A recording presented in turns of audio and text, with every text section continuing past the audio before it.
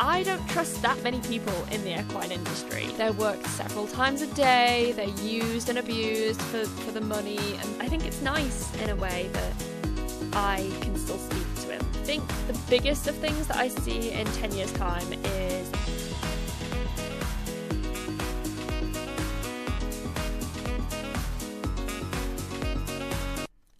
Hello guys, and welcome to the first ever episode of the Blob the Cobcast. With me, of course, your host, Kate Lewis. Although I bet you're wishing it was literally anyone else. I mean, Esme has a podcast, guys. I really don't know what you're doing here. But nevertheless, if you are here, thank you so much for joining, and I really hope you enjoy the podcast. It's been something that I've wanted to try for a really long time, but I really had no idea where to start, or what equipment I needed, or whether I should. Because let's face it, I have a really terrible Yorkshire accent, and I can talk for Britain, which can be really annoying. So I'm pretty sure this podcast could probably be used in interrogation somewhere to get information out of someone. They're sat there going, "You'll never get anything out of me," and then they start playing my podcast and they're like, "Oh my god, okay, please turn it off, I'll tell you everything, just get her away." And it is just me at the moment, guys, although I am hoping that I will make some friends along the way, and then we might have some nice co-hosts joining, or some people to interview, and other things to talk about, so that would be really fun. But for now, it is just me, and today I asked you guys over on Instagram what you would like me to do for my first ever podcast, and the vast majority of you guys wanted me to just have a nice sit down and go through a lovely Q&A. So that's what we're going to be doing today, and we're going to jump straight into it, because let's face it, if you're here with me, listening to me and my podcast, then you must be pretty bored. So let's try and liven things up a little bit. So when I asked you guys to ask me questions for this podcast, I said you could be as deep as you wanted. You could ask a light question, or we could get really deep and delve into some dark topics on this podcast. So we have a bit of a mix of everything. So I think we're just going to have a little scroll through whilst I'm recording and just answer lots of questions on here as we go. Obviously, setting the tone for the podcast already with the amount of effort that's going into it. I'm literally just scrolling on my phone whilst I'm recording this. But nevertheless, we're going to get straight into it, because let's face it, if you are listening to my podcast, you must be pretty bored. So Hal's PCRP asked, when are you going to start working with the youngsters? So this is something that I have been thinking about a lot recently, because originally, like when they were first born, like when Blue was first born, I always thought to myself, oh, it would be nice to work with them myself, but then I would probably rather send them away, because the way I see it, it's like if you had kids and you sent them to school for their first few years, or you homeschooled them. Like, it's like those two. So if you send your child to a public school or a private school, or just a school with other kids, they're way more likely to get more social skills, I think, and that's just my opinion. Whereas, obviously, if you homeschool a child and they don't see anyone but you, they're not going to get the same social skills.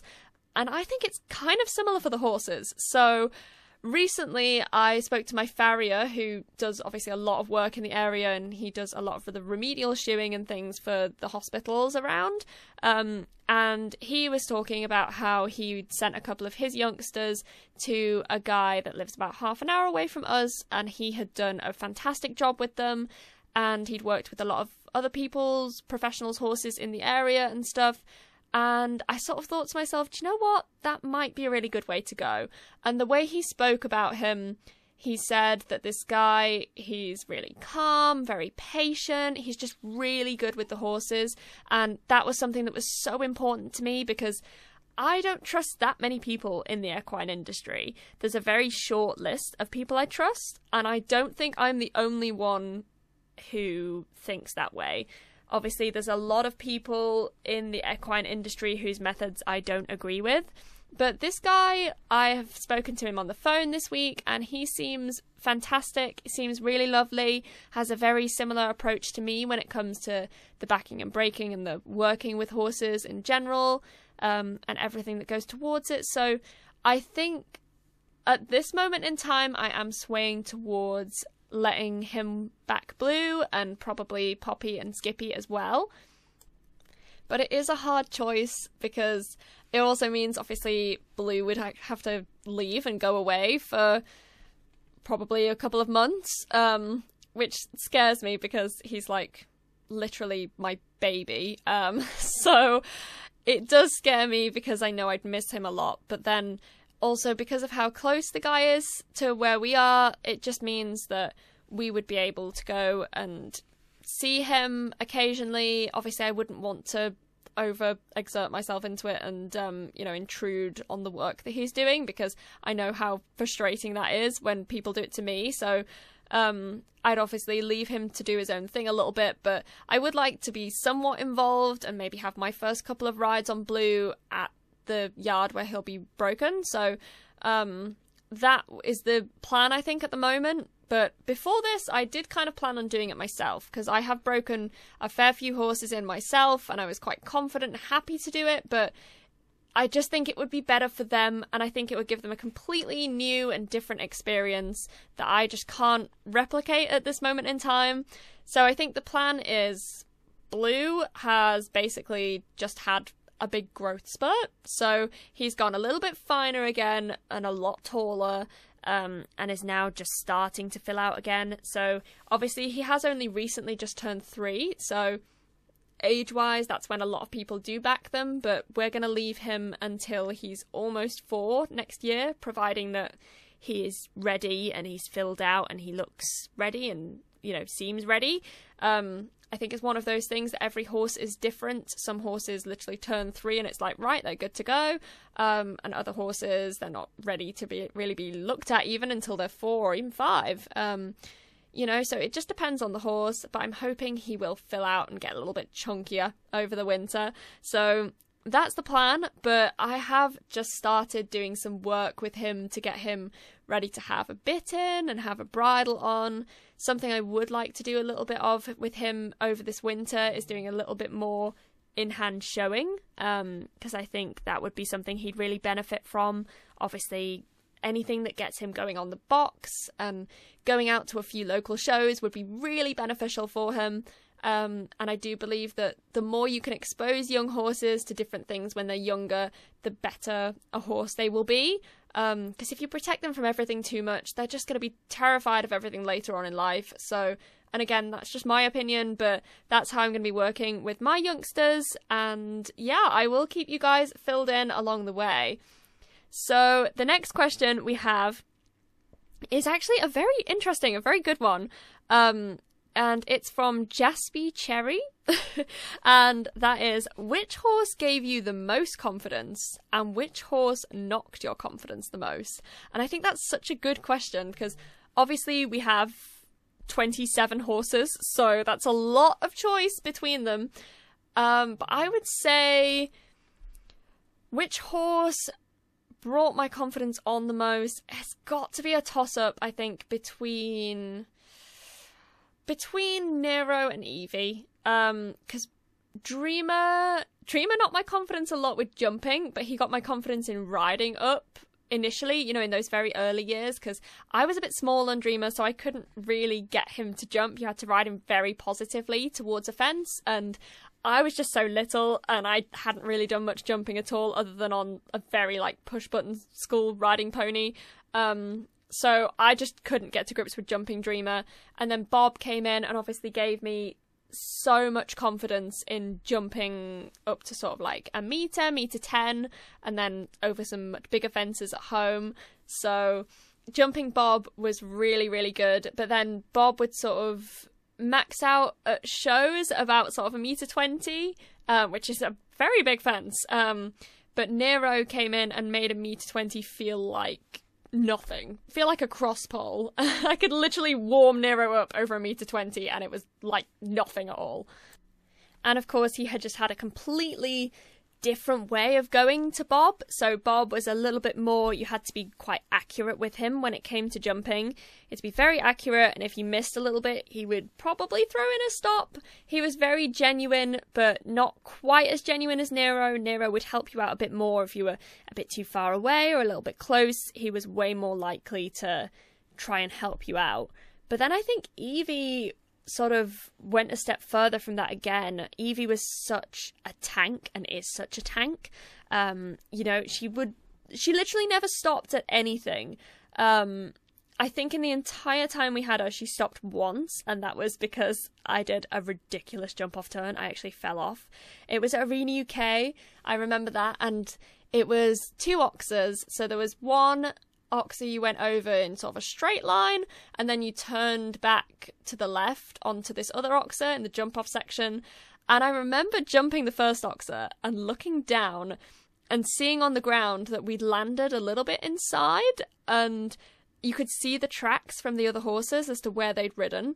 And I remember looking down and thinking, instead of, oh, I better correct her and take it out a bit wider, I remember looking and thinking, wow, we're on this super cool inside track that none of the other horses could even get on. Like, we must be doing a really good turn. And I didn't even look up. I just looked at the sand, and then by the time I looked up, it was literally right in front of us. Like, I literally span her onto it. And even Evie just went, no. And I just did a very slow motion fall off onto my feet, which I think I did use it as a fail in one of my sort of more dramatic edits that I used to do on YouTube, which was quite funny. But yeah, it was a funny fall. But other than that, I don't think Evie ever stopped. So she gave me so much confidence, and she was just a tank. It was a bit scary sometimes how brave she was, because you'd be in like a 1m40 class, and she'd be going down to this massive oxer somewhere, and I would see like a short stride and she would see a long one, or I'd be approaching something and I'd be like 4 or 5 strides away and think, okay, this is like a no-go, or I need to do a circle or something. And she would just set onto it and be like, no, mother, we are going over this jump. I don't care where I am, if I'm underneath it or if I'm 3 strides out, I am jumping it anyway. And that was a little bit scary, but she did give me so much confidence, and she made me so brave at that level. I felt like I could get on any horse and just give it a go. So I owe a lot to her and Nero and all of my horses. They've all taught me so many different things. And then, which horse knocked my confidence the most? That's also a really interesting one, because it depends on the time in that horse's career, if that makes sense. So Ziggy was a pony that could either fill you with confidence or destroy it, because he got his confidence from you. So if you were a bit nervous, then he could quite easily just go, oh, well, I don't know, I'm not doing it now because you're so nervous. And if that was the case, then it kind of just made you more nervous, and we worked against one another on those kind of days. But then equally, when you had him on your side, he was unstoppable. Like, he was just brilliant. So I'd have to say, probably the horse that knocked my confidence the most has probably been Carly. And I just say that because the time we're going through now, I feel like I'm building my confidence back up again, which is a fantastic feeling. It's just the best in the world. But like last year, I lost so much confidence with Carly because she has a little bit of arthritis at the base of her neck. And she used to be really brave with fences, the bigger fences that is. And this little bit of arthritis, obviously, as she ages, it gets a little bit worse, and we have it treated every year. But this last 12 months, I think she's been starting to feel it a little bit more.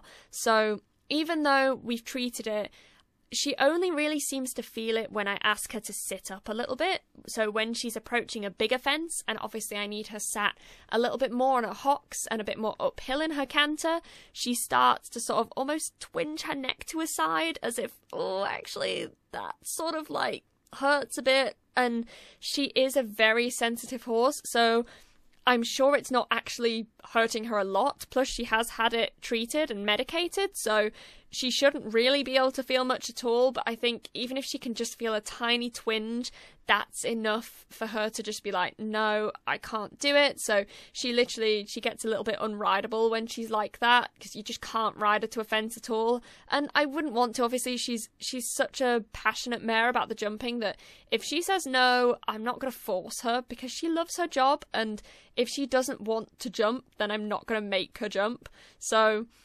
anyway, she's been doing good, and she's doing a lot better recently. I've sort of taken my foot off the gas with her and taken it back down to the easier stuff, and I think that's where I'm going to keep her and try and just make her into a bit more of an all-rounder than a show jumper, because I think that is going to stop her that bit of arthritis as the fences get bigger. So I think we're just going to keep it at sort of like 90, a metre sort of level, and let her stretch out a bit more and not make her sit up as much, because at that level she can get away with kind of just running around a little bit rather than having to sit herself up and wait and listen quite as much. Obviously, she still needs to be able to do it to an extent, but not quite as much as if we were looking at jumping 120, 130, 140 and so on. So I think that's how we're going to go for it with her. But yeah, she's doing good anyway, and the main thing is she's a lot happier in her current routine, which is the most important thing, I think, for any horse. So Viola Trainer 567 asked, are you using your own horses for your new riding school? So if you guys are listening to this and you've never met me before, then you may not know that I have recently set up a riding school. So it's only a very small riding school. We have about 10 horses that we use in total, and that ranges from literally like Rue as one of the Shetlands for really tiny little tots, and then all the way up to like Nova, who and Tilly and Harry, who are also registered, who are obviously a lot more advanced horses. So it's a very small riding school, but yes, I am using all my own horses, and they're loving it. They're having a brilliant time, and it's so good for them because they just keep in a nice amount of work, but not too much. Something I'm very passionate about with the riding school is making sure the horses enjoy the work and making sure that they're not overworked, because I think I can't be the only one who used to think of riding schools as sort of the stereotypical, they're worked several times a day, they're used and abused for the money and stuff, and you know, they don't really have that much care go into them. It's all about how many times they can be ridden in a day. So that was sort of how I saw riding schools for a lot of the time when I was growing up, and that was something that I really hated, and I always said that if I ever set up a riding school of my own, that was something that was going to change. So my horses, the only time they would ever work more than once in a day would be if it was 2 short sessions. So we do offer for like young kids under 10 years old, we do offer a short session of half an hour. So if they were doing 2 half-hour sessions with a little break in between, then that would be fine. Or if they were doing a complete beginner lesson or like a little hack or something and a normal schooling session, then that's okay. But other than that, they keep to strictly 1 session a day, and they only do that 5 days a week, so they get 2 full days off as well, which I think is a really nice routine because it's basically like a normal horse routine, which is lovely. And we've got such a lovely set of people coming in to the riding school, which has been really, really nice because we've got a lot of regulars that come on, and the horses get to know them and love them as well. And it's just been a really nice experience so far. Obviously, we've only been set up since the 1st of June and running since the 1st of June. But yeah, it has just been great so far. We've really enjoyed it. So we also had, and I will keep this one private just because it discusses mental health, a question from another person who said, how are you with your mental health? I am suffering quite a bit at the moment. So firstly, to this individual, I'm really sorry to hear that you are struggling at the moment if you're listening to this podcast. But my mental health has actually, currently touching wood, been okay recently. I've been doing a lot better. I still have my off days, but I was on antidepressants, so I was on sertraline, which I believe is one of the most common ones that you can be on, but don't quote me on that. I have no idea. I don't know all the different types, but I was on sertraline for a good 4 years, I believe, and I came off it 6 months ago and have been doing really well since. I sort of went through a period at the beginning of this year where it was really difficult and I was starting to majorly struggle again, but I sort of pushed through, and I thought some of this could be the almost the withdrawal of not having the antidepressants. So I thought, right, I'll just leave it a little bit longer and just see how it goes. And fortunately, as my mental health started to improve, the riding school opened, so it gave me something to do to keep me busy and keep me active and keep me occupied, which is something that I haven't had much of in the last few years. So I think that was something that really helped me. But it's odd looking back when you are in a good headspace with your mental health. It's really strange for me to look back on the days where I didn't want to be here anymore.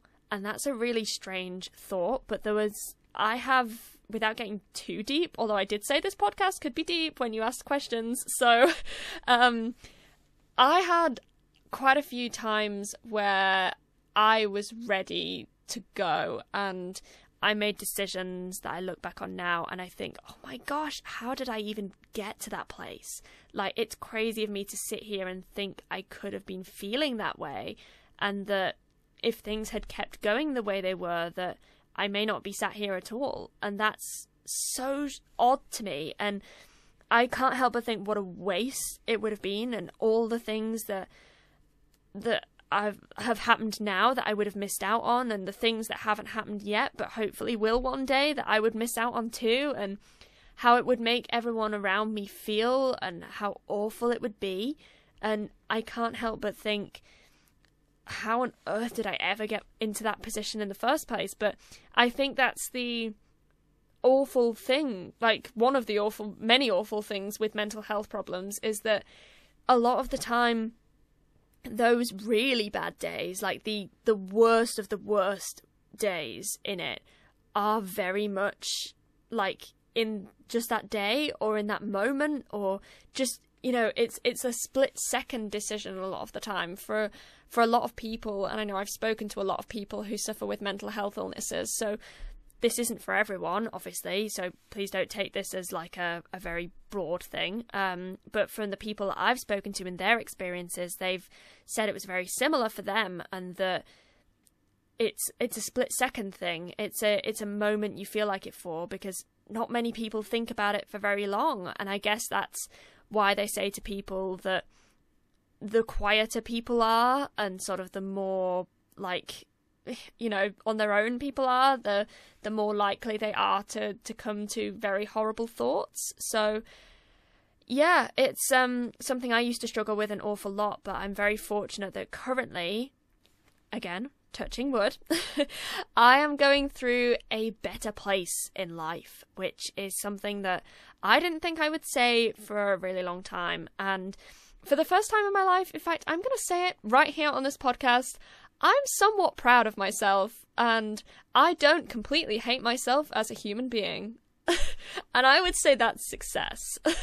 If any one of you who's listening suffers with mental health problems, to actually like yourself as a human is quite a feat. So I'm going to take that one as it comes and make the most of it while it lasts. But yeah, I'm proud of what I've achieved, particularly this year, starting up the business and coming from where I was in life to where I am now. I'm really proud of myself, and being able to have my own business and have my own team of staff and look after all of the horses on top of all of that, and then be able to do stuff like this too, which hopefully you guys will enjoy and we can do this for a while. But yeah, doing stuff like this is awesome, and yeah, I'm so lucky that I'm in a position both mentally and financially, I guess, to be able to sit here and do stuff like this and have the time to do it.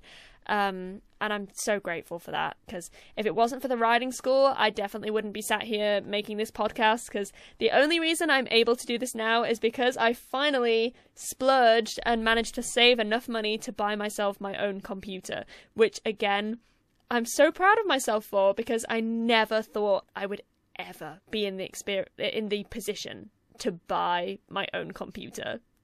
So that has been fantastic.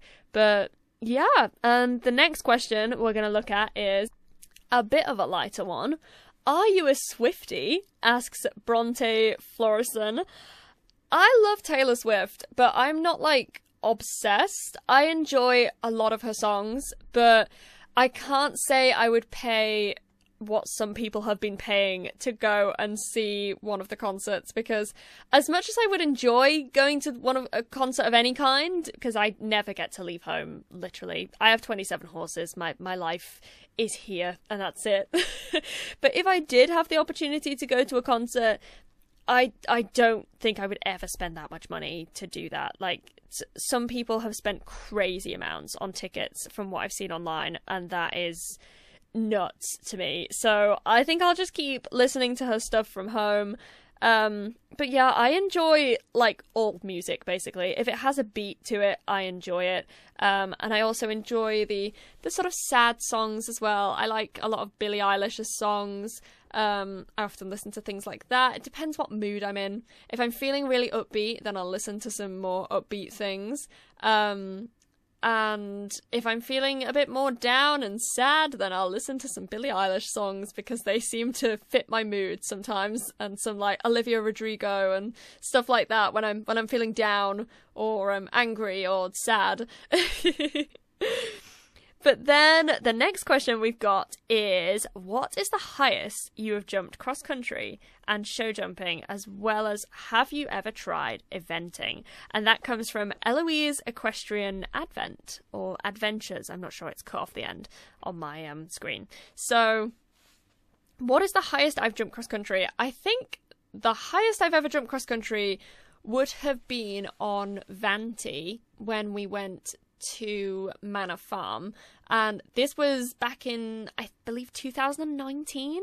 Sadly, Vanti passed away a few months after we lost Dreamer, unfortunately, in his new home, and that was also a very difficult time. But Vanti, I absolutely adored. He was just the best, and he was just fantastic, and he was the only horse that I would ever take cross-country to that extent.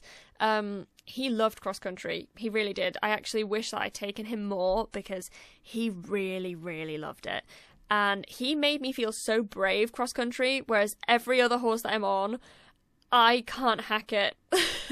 I am so scared of jumping any solid fences. It freaks me out so much. I don't know why. I don't know whether it's just because they are solid fences, or whether I've just watched way too many rotationals out cross-country when I'm watching, like, badminton and things like that, or what it is, but I just don't like it. It freaks me out. I'm way more confident doing show jumping than I have ever been towards a cross-country fence. And interestingly enough, I have a lot of eventing friends who say the complete opposite. They're like, oh, show jumping's so scary, I don't know how you do it. Yet they go out and jump up to, like, 2-star eventing and things. And I'm there going, oh my god, you must be nuts, honestly, because cross-country is terrifying to me. But with Vanti, I think the biggest we jumped that day that I took him, my dad measured both the front and the back of it, because it was lower, it was taller at the back than it was at the front. So at the side, on takeoff, it was 1.10 meters, and then on landing, there was, like, a slight drop down, so it was about 1.20 meters. So I don't know what you'd class that as, but that was the highest that I jumped, and that was scary, but on Vanti it wasn't so bad. And then show jumping, the highest I have jumped in a first round is technically 1.45 meters. So I don't know what heights the jump off would have been after that, but that was with Evie, and also technically with Nero at Horse of the Year show, although I don't think it was that big. I think it was a bit smaller than that personally, but on the actual, thing, on the entries, it was 1.45 meters. So I think they built it a bit nicer in person, but that's just my opinion, and that was just my year. So again, don't take that personally if you guys are out there jumping classes at Hoyes. I'm not saying that they're smaller, because I'm sure they're not. Maybe I was just really confident, or maybe the course builder was just feeling really nice, but I didn't think the class I did with Nero was quite 1.45 meters, but maybe it was. Who knows? So I'm just scrolling through more questions now, and I've seen a question that at first glance I didn't really want to answer because I was scared that I might get upset, but then I think it's something that I do like to keep talking about so that I keep the memory active. And that's a question that someone called Bubbles and Bits 3 asked, and that is, do you miss Dreamer? And if I was going to answer this in the short term, I would say yes, so much. I miss him more than anything or anyone that I've ever known in the whole world. And I think about him every single day. Like, it's been nearly 2 years, and I really do think about him every day, and I talk to him every day. And I don't know whether that's weird, but I think it's nice in a way that I can still speak to him, and I feel that he's here. And that's maybe strange for some of you guys to think about if you're not really that spiritual or you just don't believe in anything like that. And I'm not particularly spiritual in a sense of, like, I believe that you see people or things wandering around, you know, like ghosts and stuff. But I do believe, and this is just my personal opinion, that there is a heaven, or I'd like to, you know, continue to believe that, because for me, I don't see the harm in it, personally. I think when the time comes that I get to discover whether there's a heaven or not, either I'm right and I'll be where I hope to eventually be when my time sadly comes, and I get to see all my family and all the ones and things that I truly love in life again. And if I'm wrong, then I don't think I'll really know any different. I think I'll just be gone, and that's that. So I don't really see the harm in believing that there is something else out there. And the experience I've had recently, though, a few months ago, has kind of like really made me think about what is out there afterwards, and if we really can hang around after we're gone. Because Dreamer, literally from the day that he passed away, I felt a presence. So Dreamer is at home with us, and when I walked past where he is a few days after he'd passed away, I was crying, and I told him I loved him, and at that very moment I looked up, and the second I said I loved him, the brightest shooting star swiped straight across the sky. And I'm not joking, every day that I've been out on a night, which, if you guys have seen my Instagram stories, is an awful lot, just before I go in the house, I look up to the sky, and if the stars are out, I say goodnight to Dreamer, and I tell him how much I love him and how much I miss him. And every day that I've done that, every night, I have seen a shooting star at the exact moment that I've said it. Every single time. And that's beyond coincidence for me. And again, whether you believe in that stuff or not, that's completely up to you. But to me, it's beyond a coincidence. It's him, and I know that, and I feel it, and I don't know how else to describe it other than a feeling that I have within myself, that I know that it's him. I just know it. And the only other experience I've had other than that, where I've really felt close to Dreamer, was where I saw him about 3 or 4 months ago. And that was a really incredible experience, and one that I really never thought I would have. And I actually put something over on my Instagram and of my TikTok of the moment that I saw him. So it was late at night, and it was a time where I was particularly having a bad day, or a bad week, I should say. I was really stressed and really upset, and I was worrying about the future, and we hadn't opened the riding school yet, and I was just really panicked about everything, really stressed, really upset. I was putting hay out in the fields for the following morning with like tears in my eyes. I was just having a terrible day, and I looked up, and immediately at the bottom of the field that I was in, I saw him, and he was just standing there looking straight at me. And in that moment, I wasn't thinking to myself, this can't be possible, this can't be real. I just started to run towards him. I just shouted "Dreamer," and I ran towards him, and when I got closer, he just vanished. And then when I walked away again, there he was. And it was just like a barrier, but he was there, and it was him, and I could see him literally stood there looking at me, and I knew it was him. And again, it wasn't an instinct of like, oh, what's that? That's a funny shape or a funny light. Immediately I looked up and thought, Dreamer, it's him. Like, you know, it was as if he'd never gone. He was just in the field. It literally just looked like he was waiting for me to go and get him in. Like he should have been that night when I went to get him. And I'm not going to cry because this is the first podcast, and literally every time I film nowadays I cry, and we're not going to do that today, Kate. So get a grip.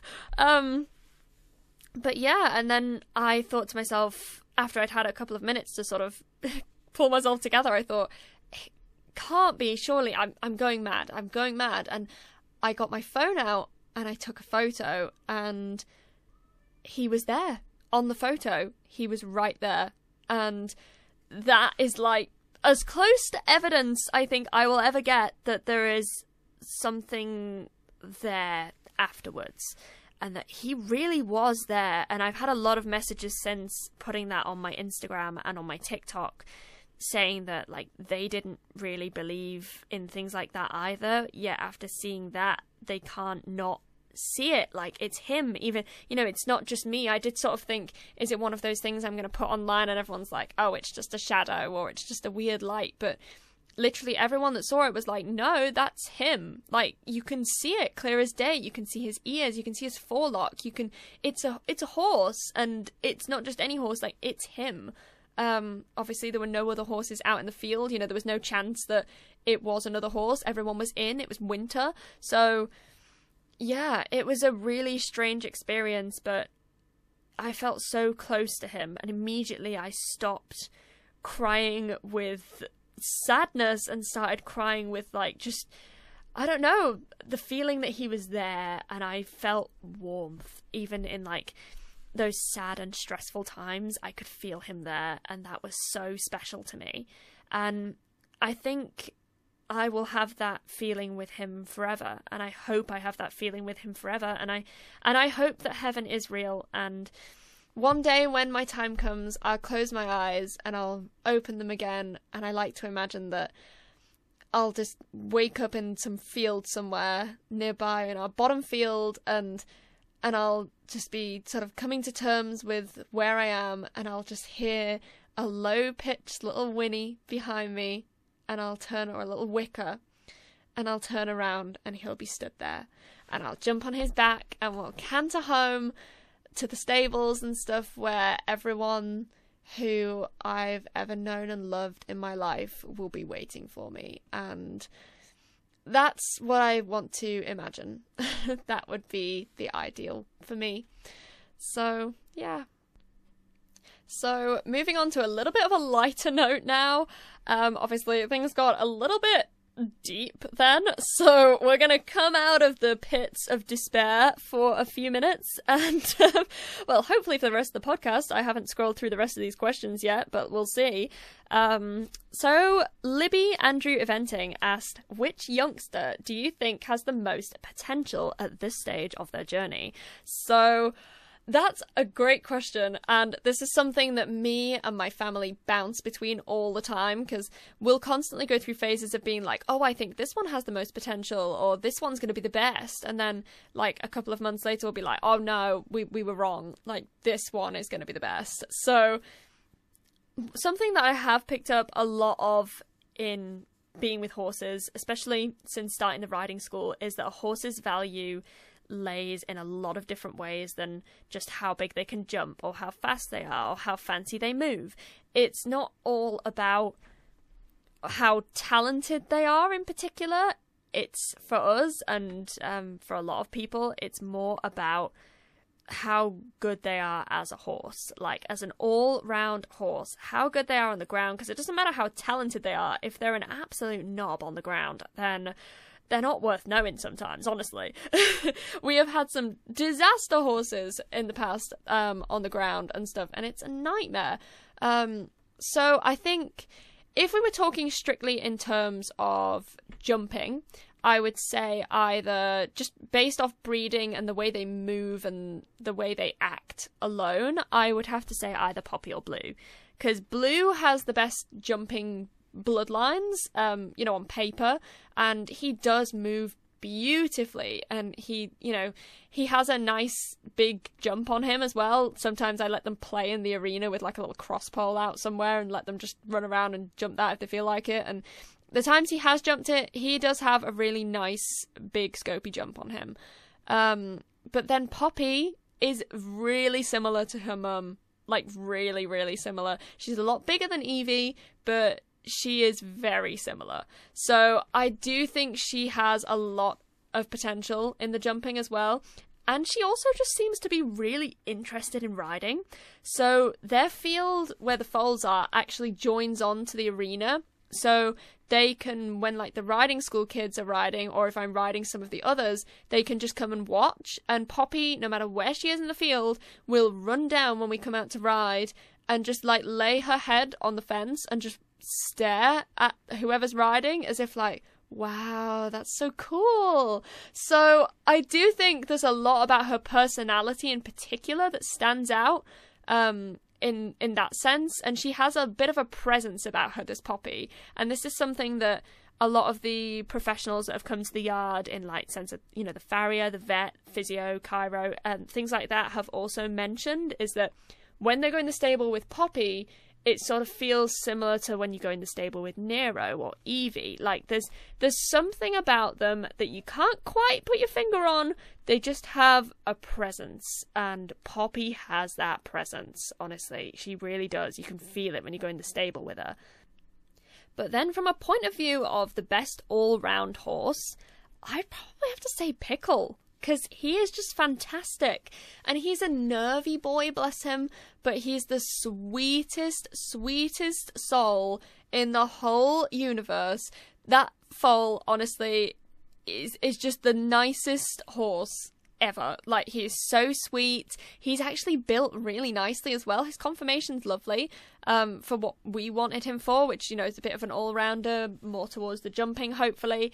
But yeah, he has a lovely amount of bone, lovely conformation, just a really lovely boy all round. I can't say the word lovely enough when it comes to describing Pickle, because he's just the best. Like, even like leading him around and stuff, he's never bitten anyone, he doesn't run, he doesn't pull, doesn't do anything nasty. He can be a bit spooky sometimes, and when he spooks, he like jumps towards you because he's like, "Mummy, help me!" And I'm like, "Pickle, you weigh a ton now. Can you just like back off?"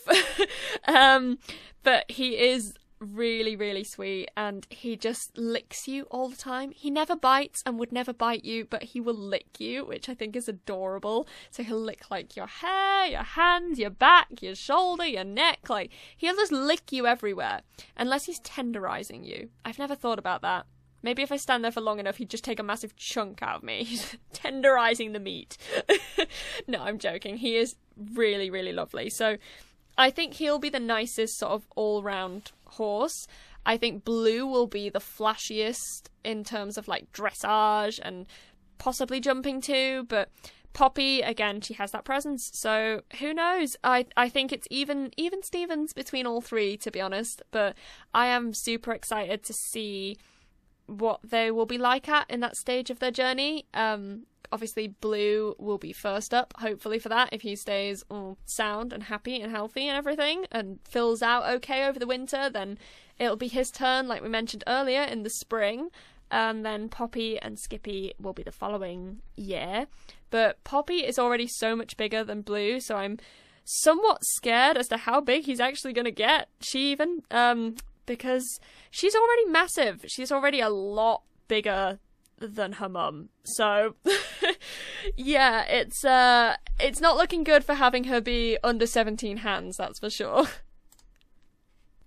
So, another question now, which is another good one. It says, do you think you can give all the horses the love and attention they deserve? So, again, a little bit of a deeper question, but to give you a short answer, yes. We give all of our horses and all of our animals so much attention, and I spend literally every waking hour of my day with my horses as much as I possibly can. And at the end of the day as well, they all get plenty of attention, but also they like to have time to themselves. Like, they're not the kind of horses that like me to be, like, around them constantly all the time, like, you know, groveling around them all the time. They like to have their own space. They like to be out in the field. And at the end of the day, if I can give these 27 horses a safe and happy and healthy home where they get everything they need, any treatment they need, all the care in the world that they need, safe fields, safe dry stables, that are spacious and well bedded, to be able to give them a groom and look after their feet and give them their feeds and everything, then I'm doing a good job. Even if that means I don't get to groom every single one every single day, then I don't think they care. Especially at this time of year when they're just out in the field grooming each other.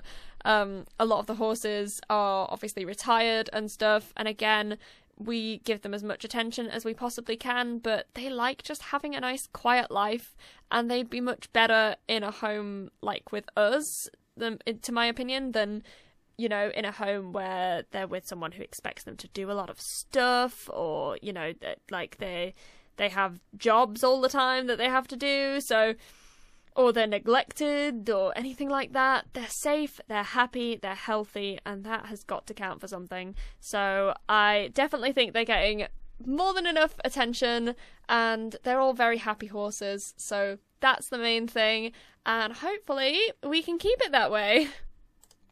So this next question is probably going to go off on a little bit of a tangent, just so that I can explain it properly.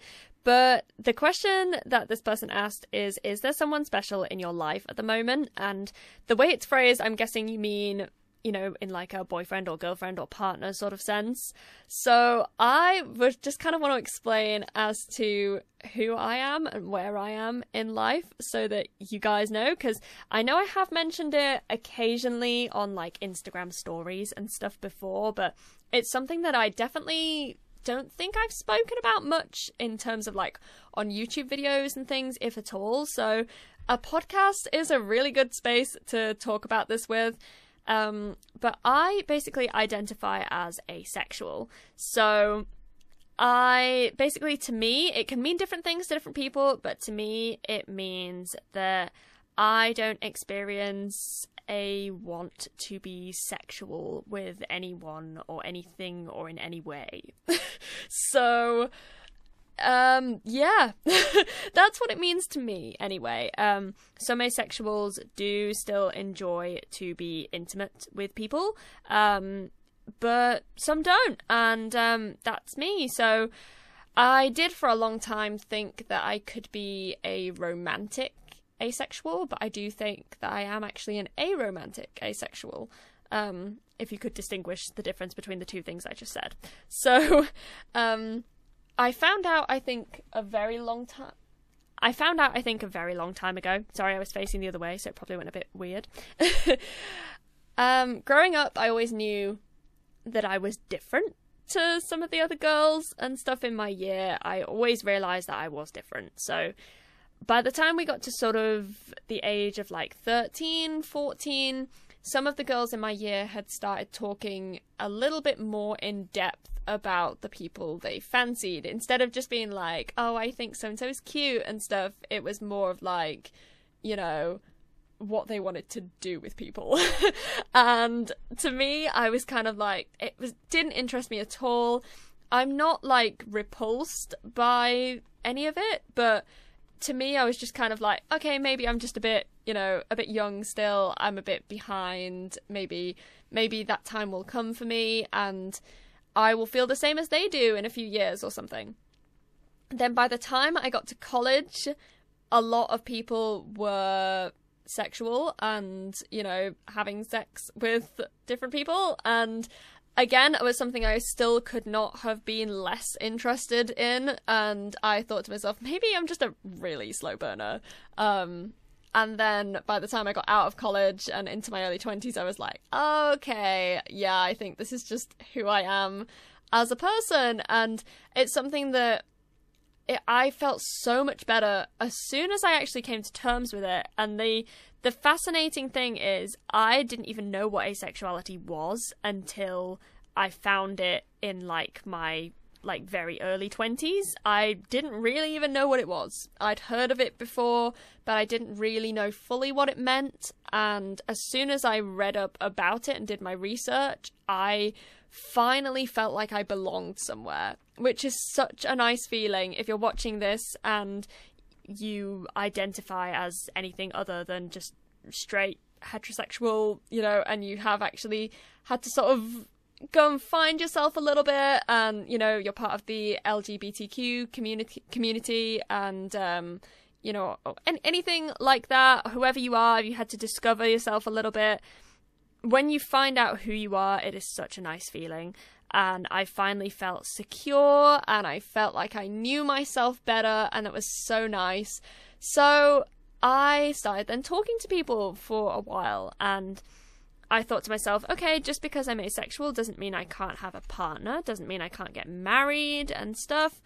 Then I spoke to someone for the best part of a year, and then, interestingly enough, I went on Instagram one day and I saw them with someone else. And for most people, I think the reaction you're supposed to have is one of anger or upset. I mean, this has been someone who I'd spoken to for literally a year.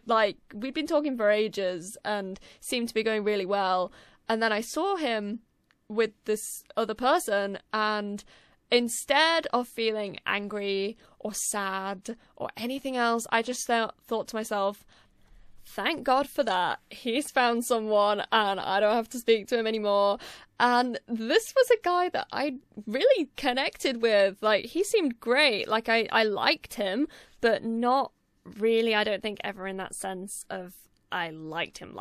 I just wanted to be his friend. And I think that also confuses people a lot because I am very friendly. So because I know I'm asexual and I'm not looking for a relationship or anything else, I am naturally really friendly. I'm like a golden retriever to people that I don't even know. And I think they often sometimes get the wrong impression, especially if they're in a relationship and their significant other is nearby. They're kind of who is this girl? Is she flirting in front of me? And I'm there no, don't worry. I'm just literally go out like a golden retriever. I just want to be everyone's friend. So if I ever come across you and give you a hug in front of a significant other, please know I'm not trying to flirt with you. I am just wanting to be your friend.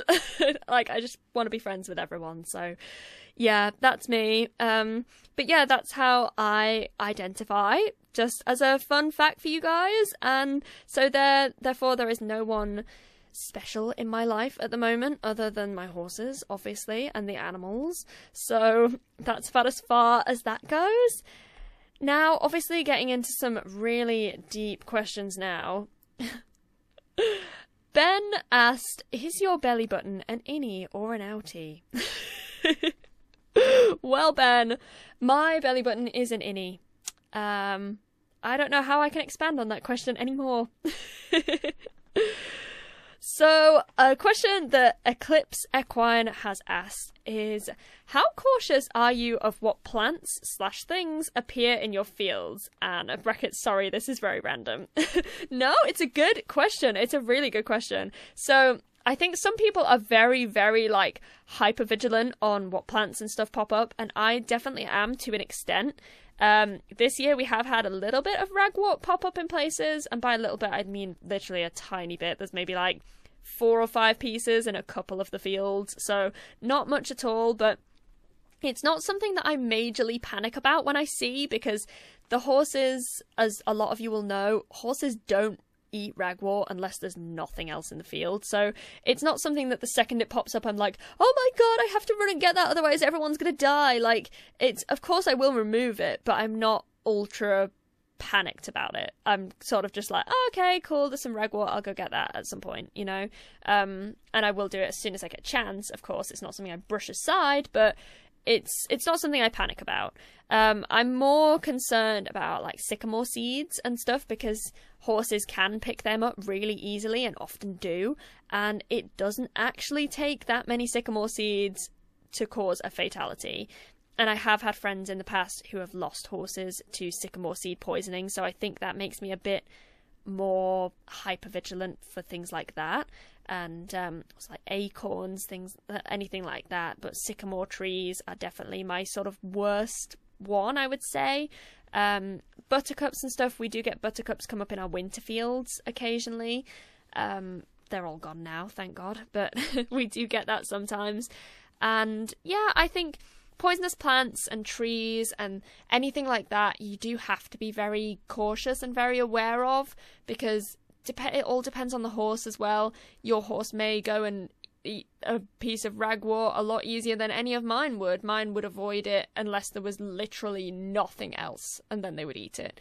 And I think that's why you see a lot of yellow plants sometimes, because horses will leave them until there's nothing left to eat. So then they'll eat them when they're desperate.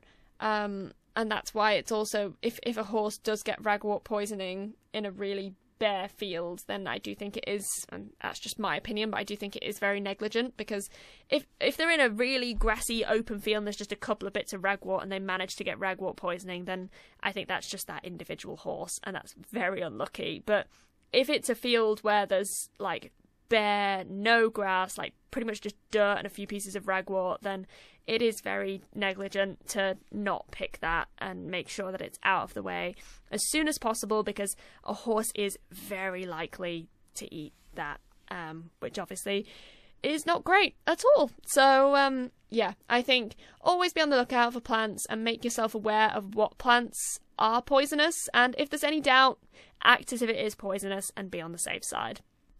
So we are into the last few minutes now, so I'm going to answer one more question, which is, I think, a good way to end it. And this is also from Ben, and he says, where do you see yourself in 10 years' time?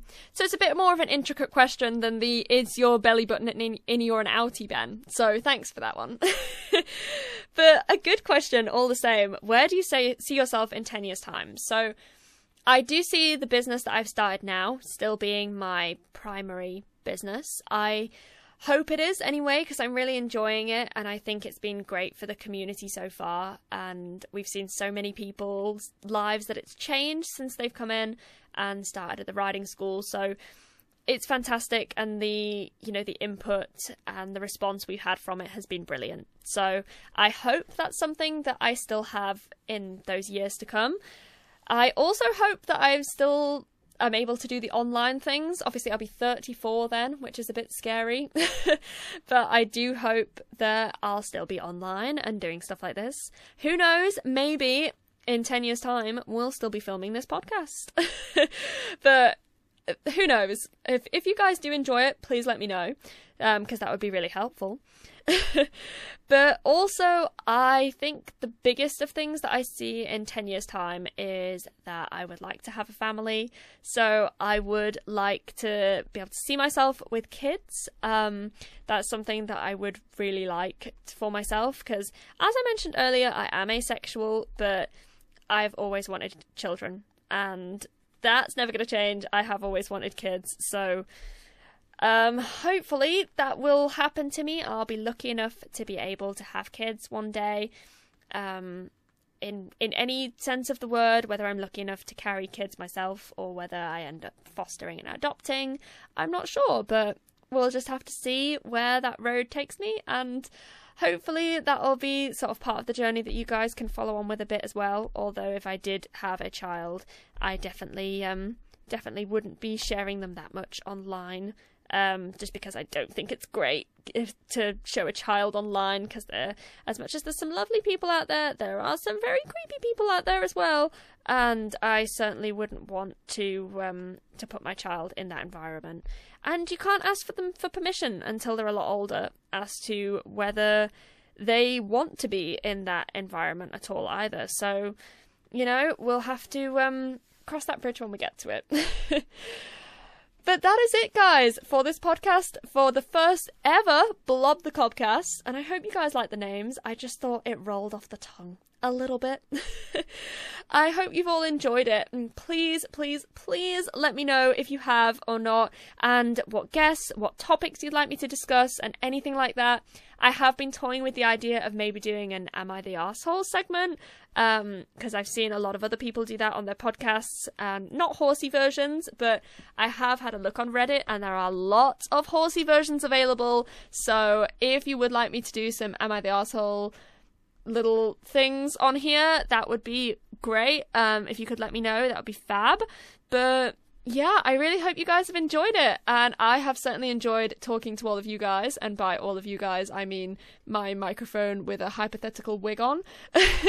So thank you very much for tuning in, and if you really, really enjoyed it, then please share it if you're able to, and hopefully this is something we can keep doing for a while, because it has been very fun for me to just sit down and have a chat with you guys. So thank you for listening, and I will talk to you guys soon. Thanks. Bye.